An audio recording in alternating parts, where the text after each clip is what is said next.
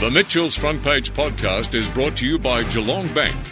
Listen live on 94.7 The Pulse, Mondays and Tuesdays from 9 till 11. The sitting MP for Corangamite, Libby Coker. Libby, thank you very much for coming down to the shelter shed this morning. It's really good to see you. Yeah, it's beautiful to be here out in the shelter shed. What a lovely setting amongst the flowers and the greenery. I'd like to thank Donnie and Andrew for having us at the shelter shed. They run a beautiful business here, and Donnie's just delivered me a beautiful coffee and one of his homemade cookies, so feeling good. Fantastic.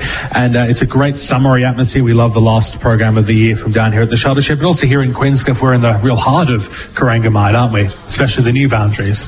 Yes, look, Queenscliff is really, it is in the heart of the electorate, and it is one of the places along the coast that's really struggling with labour at the moment, where they're struggling in many parts of the electorate to find people to work in hospitality and retail. So I'm very pleased that Labor has announced that we will have free TAFE and university places, 20,000 university places, 460 places for TAFE, which will be focused on upgrading people's skills, getting young people into work because they're going to have those skills that they need. So very proud of that. Hopefully that will help. Interesting, the Surf Coast has announced that they will have people camping in backyards. That's pretty desperate. It shows how important it is that at a federal level we tackle this issue. It's not just in Corangamite, it's across the nation. Did that issue ever come up while you were on council down there in Surf Coast, the idea of having people in tents, or is that a relatively new concept? I think that's a very new concept. We didn't approach that one. We did look at other options. Look, all the way along the coastline we have empty houses. There's a lot of folk who come down during holiday time, but they're not permanent residents. And we did look at what we could do to use those, to work with people to use those vacant homes, but it's a difficult one. It really is a difficult one to tackle, but the basis of skills and abilities and linking them in with business that's crucial, I think. On the labour shortages issue, it does seem like every business in the Geelong region, they've got to sign up on the door, help wanted. Even Donnie was telling us before about he's had a little bit of a problem getting staff here. But the thing is, a lot of the positions that they're trying to fill don't necessarily need those TAFE qualifications. They're very important positions and they're skilled, like needing to be a knowledge of knowing how to run coffee, but quite often they're positions that you can sort of relatively train for quickly. So how do we solve those problems? Why do you think it is? Is it international students? Is it something else that's going on? I think it has to do with the economy of supply and demand.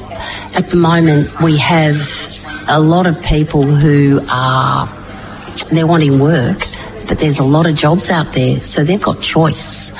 So we do need to, I think, look at, and I know some businesses are, about salary and how do we actually attract more people. So we have to support business, we have to give incentives for business and support business, but we also need to ensure that people have good pay and conditions. And we do know that wages are flatlining, and they have been really for the past decade. So it's, to me, to actually see a rise in wage would be great, but we also at the same time need to ensure that businesses are able to keep their doors open, and that means staff. So it's a complex thing, but I think if a federal government puts in the right incentives, we can do a whole lot better. Actually, it's funny you mentioned the issue of wages, because I've looked at people's commentary online, and they've said they're maybe in the market for some of these positions, but if they go to the hospitality business and say, well, yes, I'm happy to work, but I want to be paid award wages, I want my penalty rates, suddenly the conversation turns very quickly. So it seems like compliance with the existing issues is a problem out there. Yeah, we do need people to comply. We have those rules exist for a reason. It is about paying people reasonably well for the work they do. But we also have problems further than just hospitality and retail. The care economy is so important as we age, and we have, a lot of people, we're ageing population. We need to have people to care. for those who are ageing, and whether that's in the home or in aged care facilities. And this is where we also have a real lack of staff and workers. So that's another area we need to work at, and that's where our policy in relation to TAFE and university is going to help to qualify people to move into that sort of work, and reasonably quickly.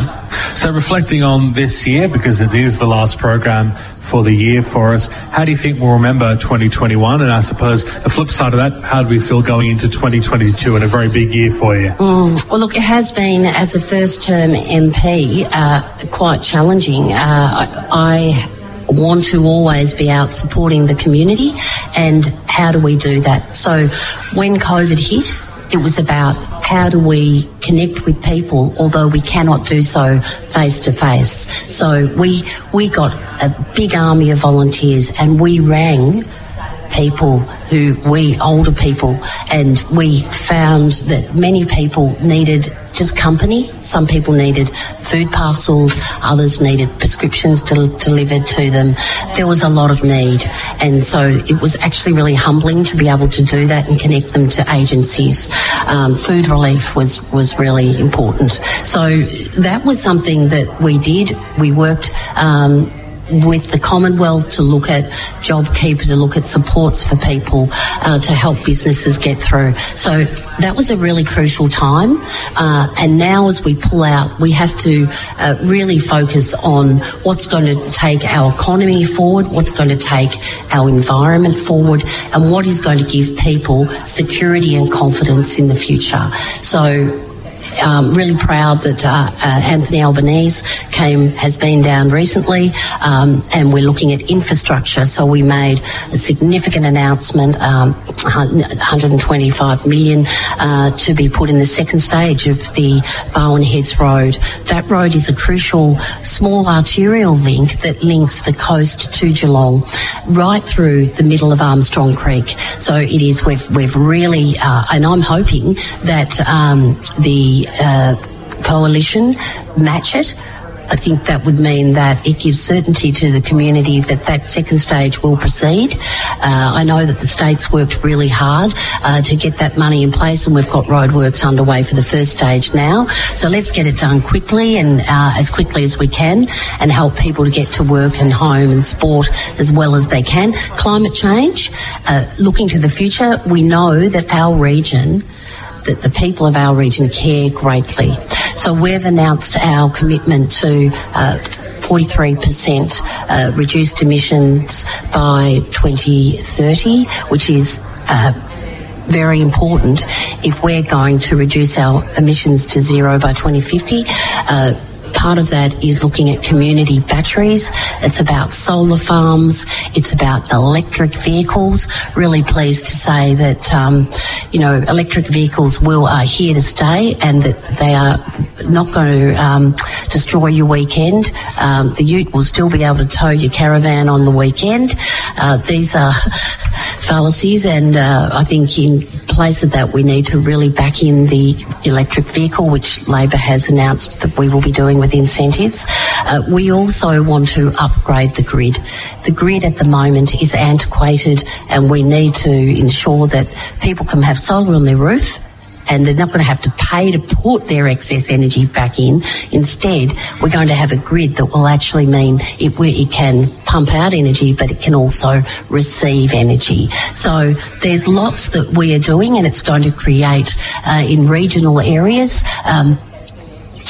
almost 600,000 jobs, which is fantastic for regions. We have a great region that's going to embrace renewable energy. I know people want that. So the other thing is secure work. We want more people in secure work, less people in casual work. Casual work has its place, but we don't want to see labour hire companies where you can be working in a job and you're being paid less, much less than the person standing next to you doing exactly the same job. The one other thing that I would like to talk about is manufacturing.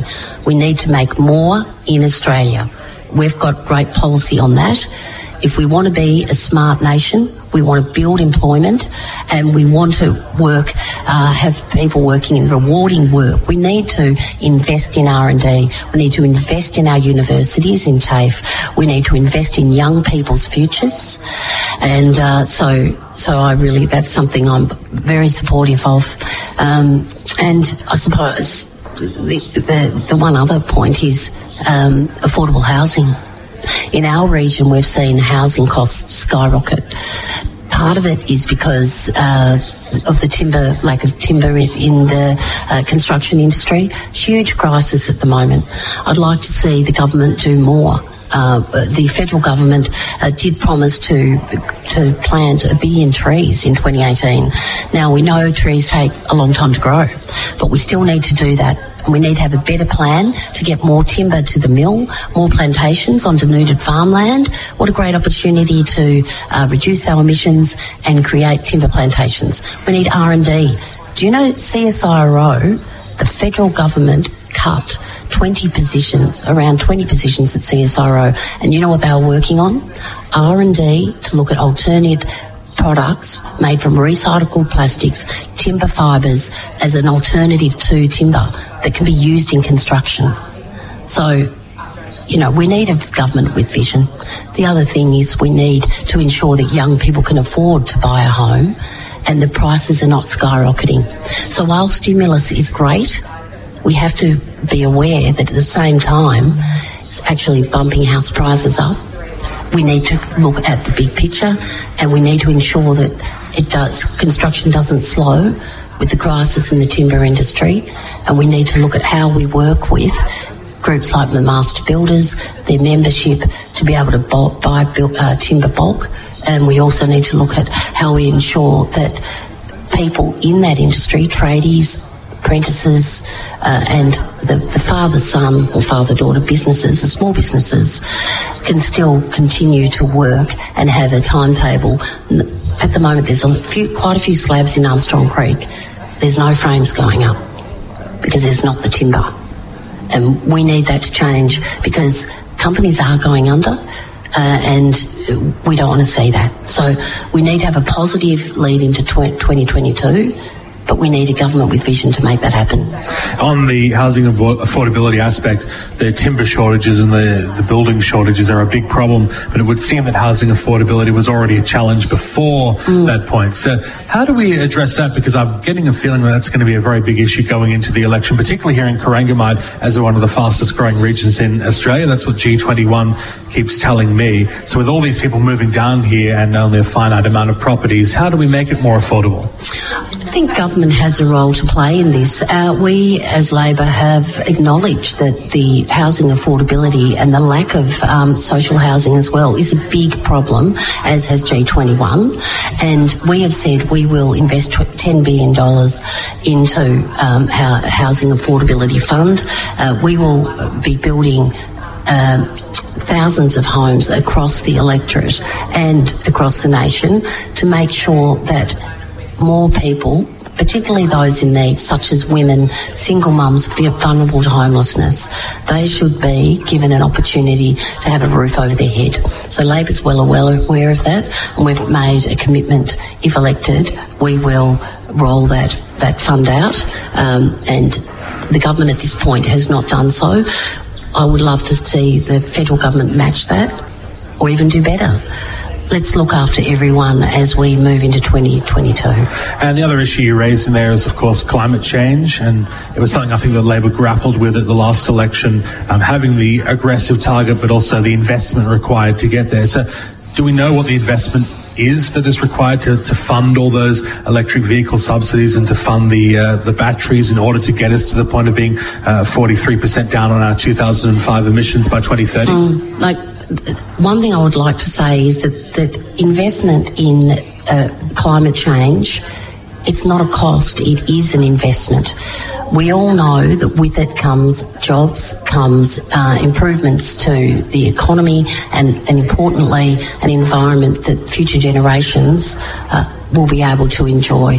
So I do not see it as a cost, I see it as an investment, and Albanese is We'll be announcing those costings very soon. We have got a very comprehensive plan underpinned by a business case, and it is the most comprehensive by any opposition or government that has been done. So very confident that the figures are good and that it will mean that we can deliver on this and in a very timely way. We need to get stuck into it. The young people deserve it. We know they've been out campaigning, and I talk with them every day, and it's a great thing that we have announced the 43% target by 2030 in emissions reduction. And in terms of Anthony Albanese visiting, we've also had the Prime Minister visiting recently. So does it suggest that both leaders have been down here, that Corangamite as a seat is very much in play and it's going to be a very tough fight at the election? I'm always focused on the community, on how I can help. That's my focus, and it'll continue to be that. Elections come and elections go, but the needs of community are always present. So whether it's the cost of childcare, making sure that we have affordable childcare, we've got a great policy around that, because if you can't have a child well cared for and it's affordable, for women, it makes it very difficult to get back into the workforce. I know that myself. That's really important. We want women to be treated well, and we want respect at work. One other thing that we do need is we need a commission an integrity commission, anti-corruption commission that has teeth, and that's something that the federal government is turning away from. And we know that the federal government, there are many issues that need to be addressed. One of them is robo-debt. Over $1.6 billion in debt that was that the federal government said people owed. It actually has been proven that was illegal. It was taken from people illegally. Robo-debt needs to be investigated. It's not, and it never has. No one's been held accountable for that. So we need to have a look at how do we actually do things better. Any politician should be held accountable, and we need an ICAC so that with teeth, so that politicians are held, can be held in high regard. And if there's something that needs to be investigated, it will be investigated. So I'm all for it.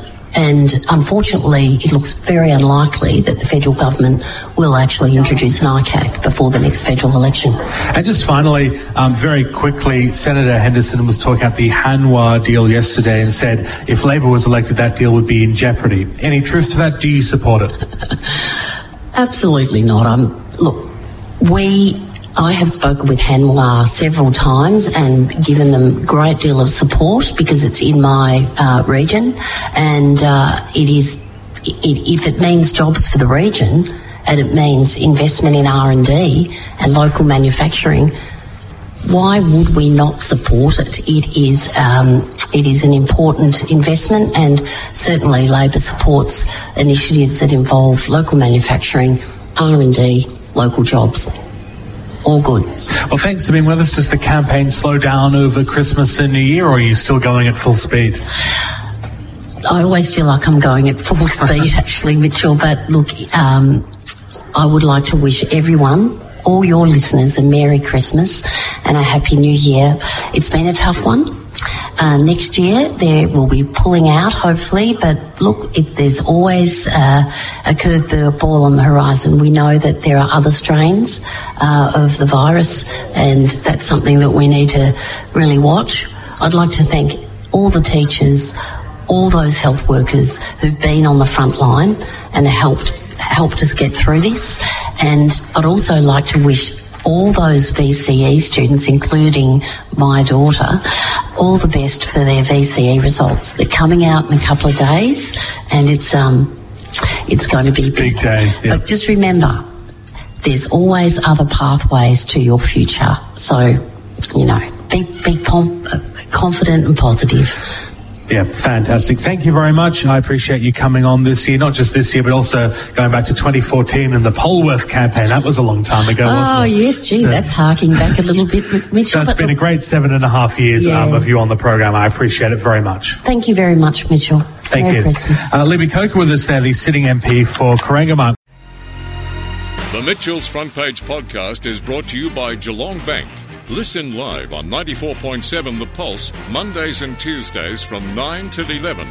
Or search for Mitchell's Front Page on Facebook, Twitter, Instagram, or wherever you get your podcasts.